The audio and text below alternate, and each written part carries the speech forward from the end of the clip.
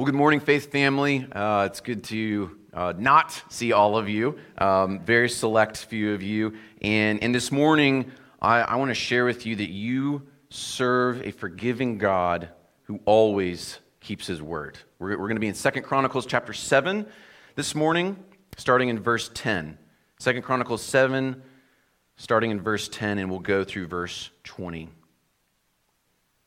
On the 23rd day of the 7th month, he sent the people away to their homes, joyful and glad of heart for the prosperity that the Lord had granted to David and to Solomon and to Israel his people. Thus Solomon finished the house of the Lord and the king's house. All that Solomon had planned to do in the house of the Lord and in his own house, he successfully accomplished. Then the Lord appeared to Solomon in the night and said to him, I have heard your prayer and have chosen this place for myself as a house of sacrifice. When I shut up the heavens so that there's no rain, or command the locusts to devour the land, or send pestilence among my people, if my people who are called by my name humble themselves and pray and seek my face and turn from their wicked ways, then I will hear from heaven and will forgive their sin and heal their land.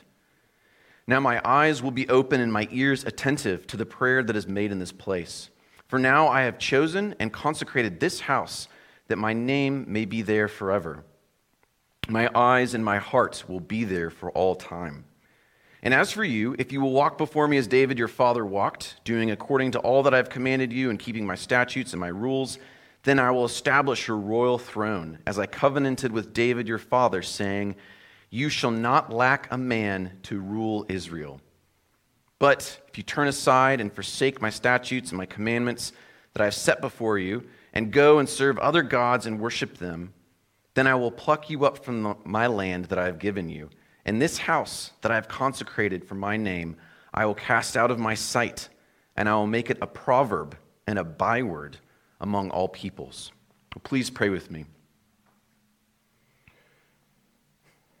Well, Father, we come before you today. We are grateful and thankful that we have this opportunity.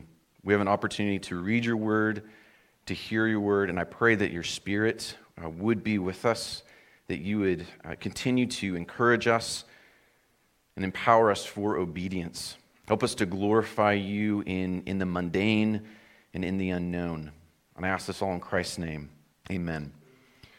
So good morning again. I want to convey, the main thing I want to convey to you is that you serve a forgiving God who always keeps his word. And first, I want you to imagine something maybe a little strange. I want you to imagine that you serve as a priest during King Solomon's reign. Okay, so let's say you faithfully follow the Levitical law. You are a faithful priest in the house of God. When Israelites bring you an animal sacrifice, as the law states, you remind them to place their hand on the head of the animal. Your fellow Israelite confesses sin, petitions for mercy. He slaughters his sacrifice at the neck while you hold a bowl underneath, catching the blood spilling out. You fling it on the altar to make atonement. Daily, you see this exchange of guilty with the innocent, and by way of blood and death. Your friend, your Israelite brother, they have to skin and cut up the offering. And just like 1,000 or so times before you've done, you take those pieces of the offering, you place them on the altar, and then you burn them completely.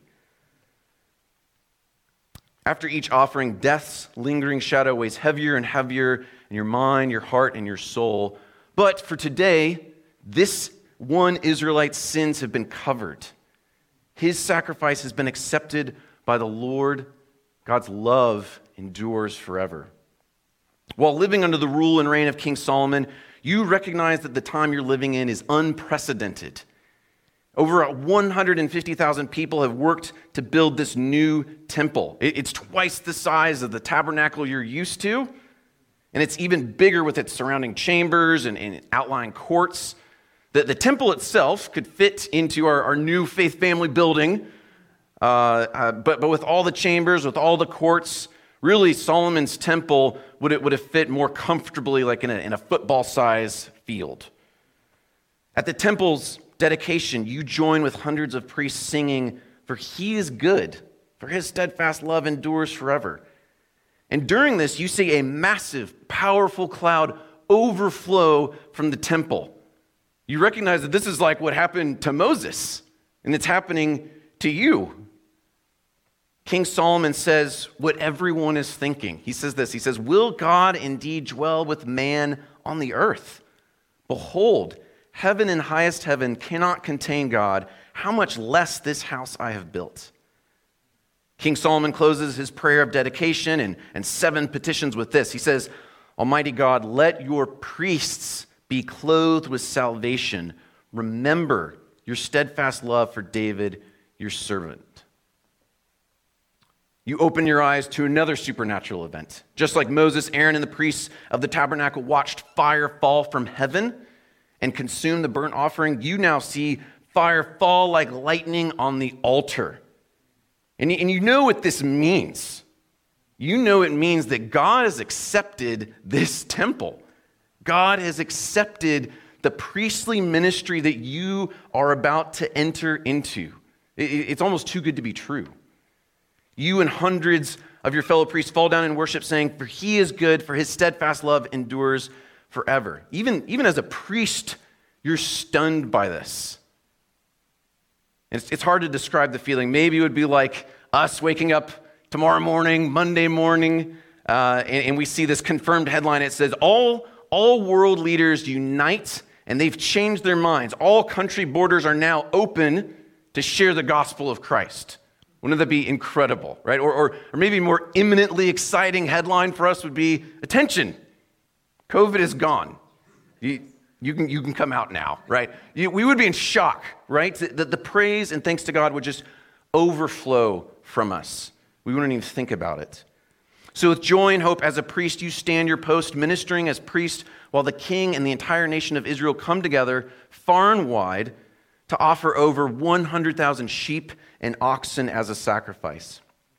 This is the dedication of the altar for 7 days, followed by the celebration of the 7-day Feast of Booths in the 7th month of the year. Instead of sacrificing in booths and tents in the searing hot desert, you are living in the height of prosperity and blessing in God's promised land. You're watching your God reward King Solomon's obedience. You see that his obedience is Israel's obedience. God is dwelling with you. What greater time to be a priest in the house of God? As an Israelite, you also knew with certainty that you served a forgiving God who always kept his word. So now here we are in 2 Chronicles chapter 7, verse 10, and you see how the people were joyful and glad of heart because of the temple, right? For followers of Christ, our symbol of God keeping his word to us is the cross. For the Israelites, it was the temple. One author put it this way: the temple becomes the chief symbol of the promises God made to David, Solomon's father. Rather than the temple replacing the monarchy, regular temple worship draws attention to the very promises which brought both temple and monarchy into being. There is true unity and peace in the promised land. And in this phrase, they were joyful and glad, it refers to promises that were given way before Solomon and way before King David were even born. In God's law, there were promises of blessings for obedience and curses for disobedience. In God's law, when the people saw the abundant prosperity that God had given to them, they were to serve with joyfulness and gladness of heart. It's fascinating. Even in Deuteronomy, it says there was actually a clear punishment for not serving God with joyfulness and gladness of heart. It says, quote, "You shall serve your enemies because you did not serve the Lord your God with joyfulness and gladness of heart because of the abundance of all things." But in 2 Chronicles, in this verse, we see the reverse of this, right? We see blessing instead of curse. God's people serve him with joy. They rightly recognize the prosperity that God and God alone had given to them. They experienced no curse at this time and only blessing. And these curses and blessings found in God's law are reiterated all over 2 Chronicles in the entirety of the book and in our passage this morning. In Solomon's prayer of dedication, just a chapter before, his 7 requests to God are filled just with citations from God's law. We could say with certainty God or Solomon is merely praying the Bible back to God. An example of this, Leviticus 19, in the law, it says, "You shall treat the stranger who sojourns with you as the native among you, and you shall love him as yourself, for you are strangers in the land of Egypt." So then, we can see this clearly with one of Solomon's requests to God at the dedication of the temple. He says this, he's praying to God, "God, when a foreigner comes from a far country for the sake of your great name and prays toward this house, hear from heaven. Hear him from heaven." Like, why would God not answer that request? He's just praying back the Bible. God was the one who told you, Solomon, to accept the sojourner in the first place. So of course God's going to honor that prayer. Solomon's prayer merely reiterates the law of God. And God responds to what God commands. It's like a parent hearing from their kid, like, "Hey, Mom, now is the appointed time that I am to go to bed. Can I please go to bed?" Aside from being just blown away by that, the parent "Yes, of course, absolutely. You have my full blessing to go back to bed. And in fact, you keep this up, and you're going to get all of your siblings, birthrights or whatever, right?" So it's clear God responds to what God commands. Think of Elijah praying to stop the rain in the land. I had a professor point that out to me years and years ago. I think this is so helpful. Elijah prays for the land to not receive any rain. Israel's leaders were corrupt. The people were worshiping false gods. So Elijah knew God's covenantal curses for disobedience, and it included drought. So what does Elijah do? "Hey, God, they're disobeying, so let's not have any rain anymore." And there was no rain. And then later what happens? Elijah prays again, "God, please hear our prayer. We humbly repent. We confess to you," right? There was a faithful remnant. And he prayed, and then the rain came back to the land. These have everything to do with God's covenant, blessings, and curses.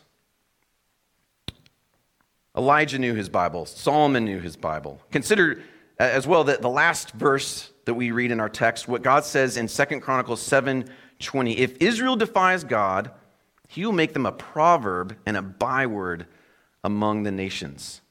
It's going to be absolutely clear that if Israel defies God, it's not because God abandoned them. No, it's because God was punishing them. And the nations were going to react and go, "Man, what did you do to Yahweh?"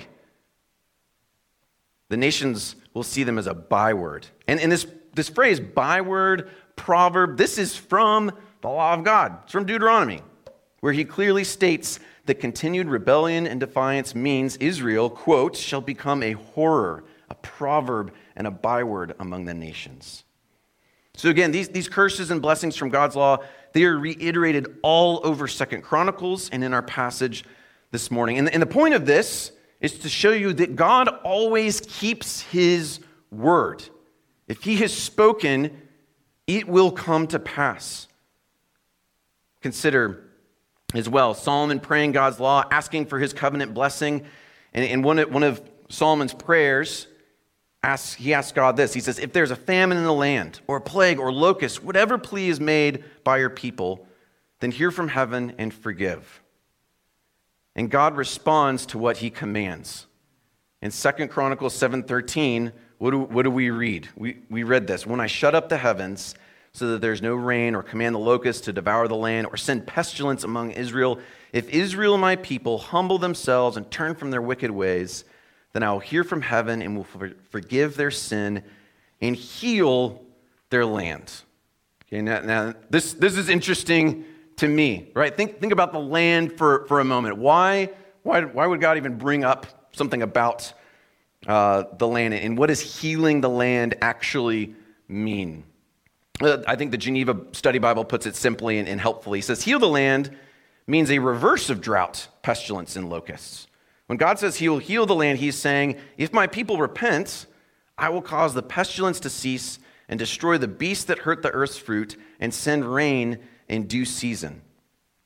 And sadly, we know the outcome after Solomon's reign, right? The people just, they don't obey, they continue in disobedience, they continue in rebellion. And it's so severe that on top of a drought that Elijah brought about, right?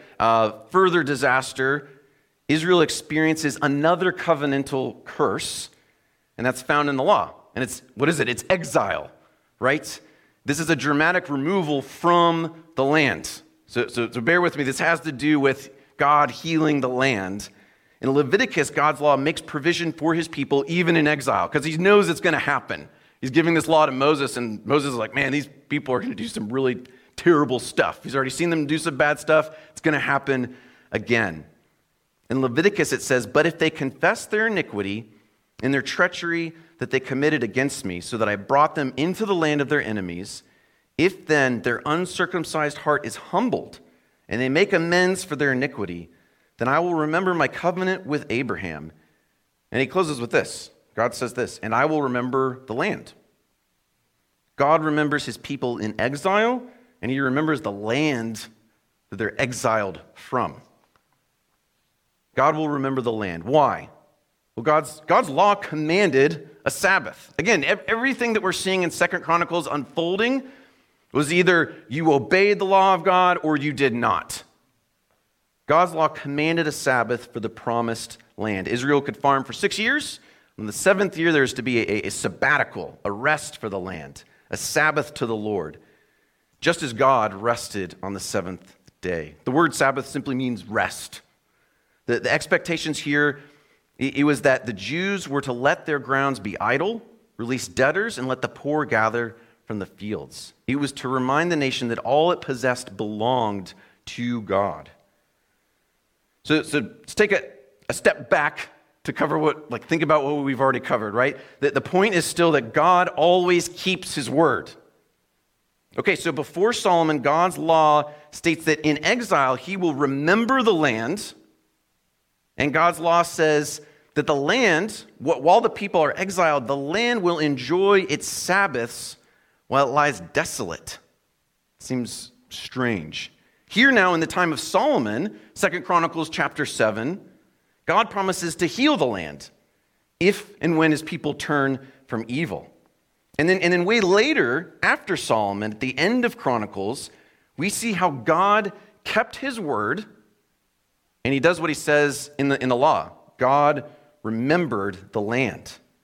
Just not in the way an Israelite would have hoped for, living in exile. Right? Near the very end of 2 Chronicles 36, when Israel is still exiled to Babylon, it's amazing. The chronicler remarks that God let Israel remain in exile, quote, until the land had enjoyed its Sabbaths. All the days that it lay desolate, it kept Sabbath. God told Moses that he would remember the land. God told Solomon that he would heal the land if his people changed. And then it only took an entire nation going into exile for the land to be remembered and healed. And chances are that the faithful few in Israel were humbly praying to God to spare them, to spare the nation, right? They were praying on behalf of the nation. They were praying God's law. God, remember your land. This would have looked not how they would have wanted it to. God remembers the land, but he remembers it while the nation is in exile. Israel would be forgiven and the land would be healed, but only through the judgment of exile. So we don't have the time to discuss all the theological implications of creation care, right? I don't think that it would be a good idea to all right, in 7 years from now, I need to give my coronavirus victory garden a Sabbath rest. That's not the point of what's happening. But what we do have time to see is this. God's ability to fulfill his word is not reliant on human will or work. God brought healing to the land by reversing the curse of drought in Elijah's time, after he brought the drought in the first place. And later, he brought healing to the land when Israel was exiled. They refused to give the land its Sabbaths, so God did. God brought about obedience. He fulfills what he commands, whether his image bearers obey or not. The Bible says it like this: if we are unfaithful, he remains faithful, for he cannot deny who he is. God always keeps his word. And we do not only serve a God who always keeps his word, but we serve a God who forgives even our unfaithfulness.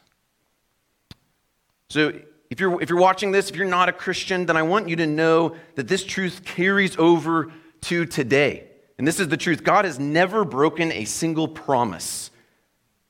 He keeps his word. He will bring about obedience. One day, every knee will bow and every tongue will confess that Jesus is Lord. There will be a universal obedience to Christ. God's people will obey him, and God's enemies will obey him. But universal obedience does not mean universal salvation. If you are against God, then the question you must answer is, it's hard, but it's simple. And the question is when will you bow the knee? To the Christian, there are 2 points of caution here for us as we think about this text in 2 Chronicles. First, when God said to Solomon and the nation of Israel, "If my people who are called by my name humble themselves and pray, then I will forgive and heal the land," there's a careful word of warning for us. Be careful to not Bannister God's word here. What do I mean when I say that? Well, Charles Bannister, who used to be some great English actor, I have no idea who it was, but he had an interesting story. He was about to drink a glass of brandy, and his physician was there, and he was like, "Hey, Charles, don't drink that filthy stuff. Brandy is the worst enemy you have." And Charles responded, he says, "I know that, but you know, we are commanded by Scripture to love our enemies." Right? Like some theologians and pastors uproot this passage from the promised land and then they just plop it into whatever nation they're in. America, it could be wherever, it doesn't matter. They Bannister 2 Chronicles 7 into a stupor of blind nationalism. So be careful, move away from this kind of attitude. Something greater than the promise that is here in 2 Chronicles, something greater than this is here for you. We are exiles and foreigners in this land, whether we do business in the States or missions in Mexico. We have a greater home that we are heading toward.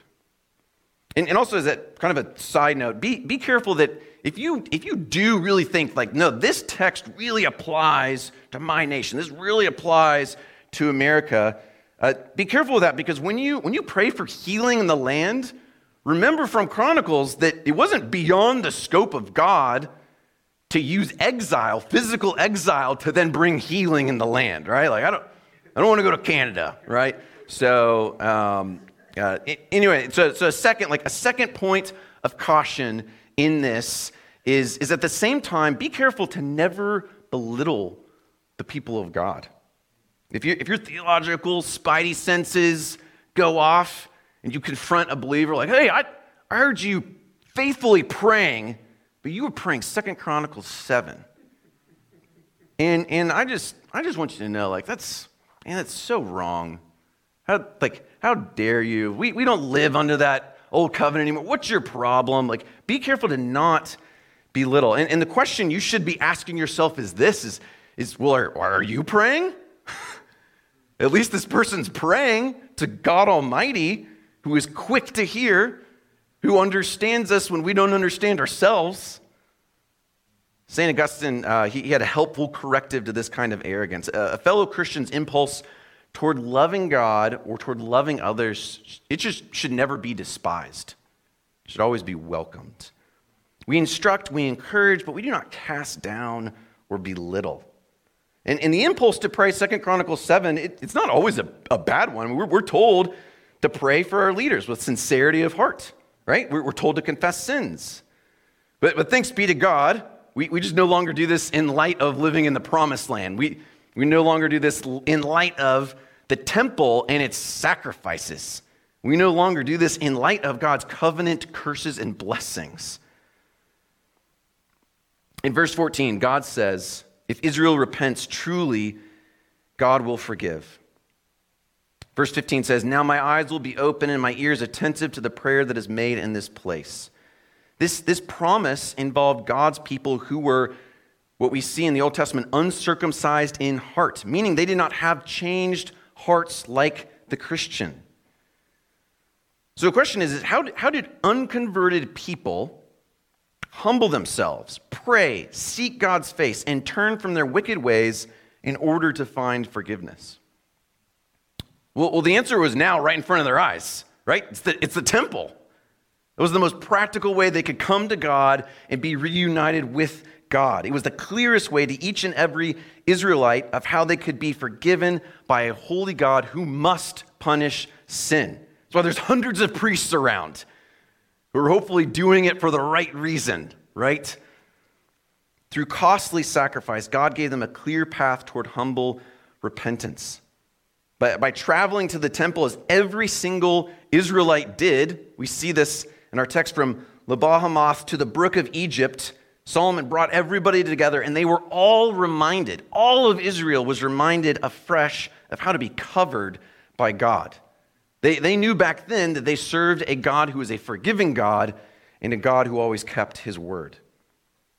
And you, Christian, you serve a forgiving God who always keeps his word. You are not uncircumcised of heart like the Israelites.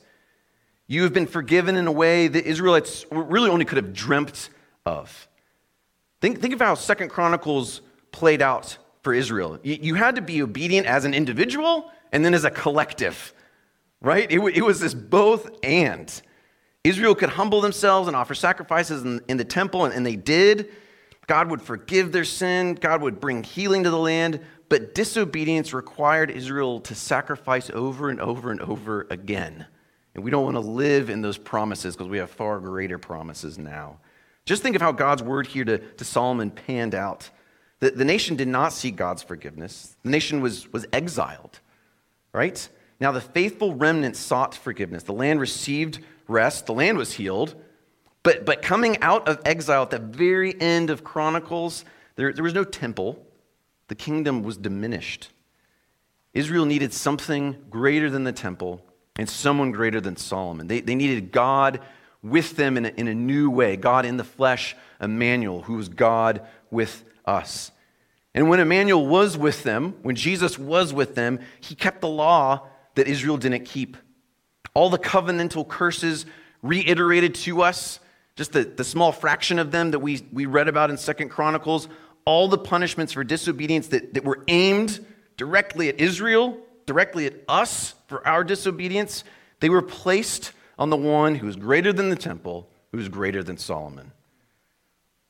Paul said this to the church in Galatia. He said, Christ redeemed us from the curse of the law by becoming a curse for us. For it is written, cursed is everyone who is hanged on the tree. Christ on the cross became a horror and a byword among the people. In Christ, Jesus took on all curses for you. So now, what's left? Old Testament, you had blessings and you had curses. And you have someone taking on all curses for you. All that remains are blessings for the people of God. And Christians all over the world, whether Jew or Gentile, young or old, black or white, they all have the Holy Spirit dwelling in them. Paul continues on. He says, Christ became a curse so that in Christ Jesus the blessing of Abraham might come to the Gentiles. That's what we've been saying all along, right? God keeps his word. So that we might receive the promised Spirit through faith. All along, God has kept his word to Abraham, to Moses, to David, and now to you, to me. He again dwells with his people. We are now his temple. The temple is no longer geographically bound. It is boundless and it is global. When we consider 2 Chronicles, we see a God who is always given of himself, who's always given more of himself than he has commanded of us. I'll say that again. God has always given more of himself than he has commanded of us. Year after year, God graciously accepted animal sacrifices in the temple in place of wicked, treacherous, rebellious people. Right? But then, one time, once for all, God's final sacrifice took away sin and its power. God incarnate, our great treasure, lived with no guilt, with no shame, with no sin. Instead of taking over Israel as rightful king, he took over the weight of the world, our sin, our guilt, our shame when we're in Christ. He humbled himself to the point of death and prayed on behalf of his enemies, Father, forgive them. They know not what they do.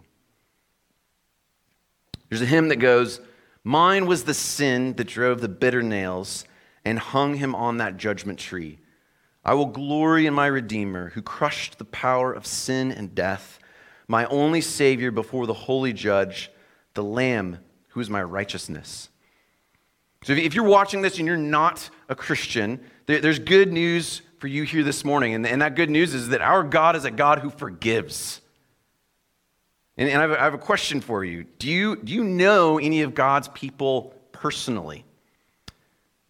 Do you know any of God's people personally? Do you notice how strange and unimpressive we all are? Have you ever considered that it's because we're all still recovering from being former enemies of God? We're trying to get past that. Some of us have more recently switched sides than others. And it's not just because we sat down and thought really hard about it and, okay, pros and cons, but it's because God is in the business of turning enemies into friends. That's what he's trying to do all along with King Solomon in the temple. He was trying to be a friend to sinners. And he goes the extra mile. He keeps going. He gives us his son. He is a friend to sinners. His kindness, it's what led us to turn around, to trust in him rather than ourselves. So God will forgive you. He will forgive you whatever happened to you last year, whatever you did last year. He will forgive you for whatever happened last night. And for the Christian, God's forgiveness continually humbles us. As Christians, we are continually humbled by the forgiveness that we've received in Christ. As former enemies of God, we would have joined the crowds, right? Believe it or not, we would have yelled for Christ to be crucified. Our pride and our arrogance tells us so. We wanted nothing to do with holiness. As enemies of God, it was our sin that drove the nails into the hands of Christ. As enemies of God, it was our sin that held down the head of the sacrificial lamb on the altar. God's own beloved Son. So God has always given us more of himself than he has asked of us. And so when Jesus says, I lay my life down of my own accord, he does it to keep God's word and to forgive us. He willingly placed his own head on the altar for you. He spilled his blood for you. And his blood speaks a better word to us than a temple sacrifice ever possibly could. I have forgiven you. I have taken away God's curse and wrath. You have believed in me, and you now have life everlasting. No trial, no hardship, no disease, no death can separate you from my love for you. You were once my enemy, but now all I know you by is friend. This is our great God. We serve a forgiving God who always keeps his word. Please pray with me. Well, Father, each time we read of how Israel would offer sacrifices in the temple to be forgiven, to be healed, we were reminded of the total forgiveness we have in Christ. Theirs was temporary, ours is forever. God, thank you for bringing us near by the blood of your Son. For he himself is our peace, who has made us both one and has broken down in his flesh the dividing wall of hostility by abolishing the law of commandments. God, we praise you that your Son took all cursing for us, and we are only blessed as your people. Jesus, thank you for giving us a greater prayer to change a nation, a greater prayer to change the world, a greater prayer to change our fickle souls. We now pray your trustworthy word back to you. Our Father in heaven, hallowed be your name. Your kingdom come, your will be done on earth as it is in heaven. Give us this day our daily bread, and forgive us our trespasses as we forgive those who trespass against us. And lead us not into temptation, but deliver us from evil. Amen. Thank you for listening to this resource of Faith Family Church. We gather on Sundays at 495 Hugh Hunter Road in Oak Grove, Kentucky, and are a short drive from Fort Campbell and Hopkinsville, Kentucky, as well as Clarksville, Tennessee. For more information, visit our website, myfaithfamilychurch.com.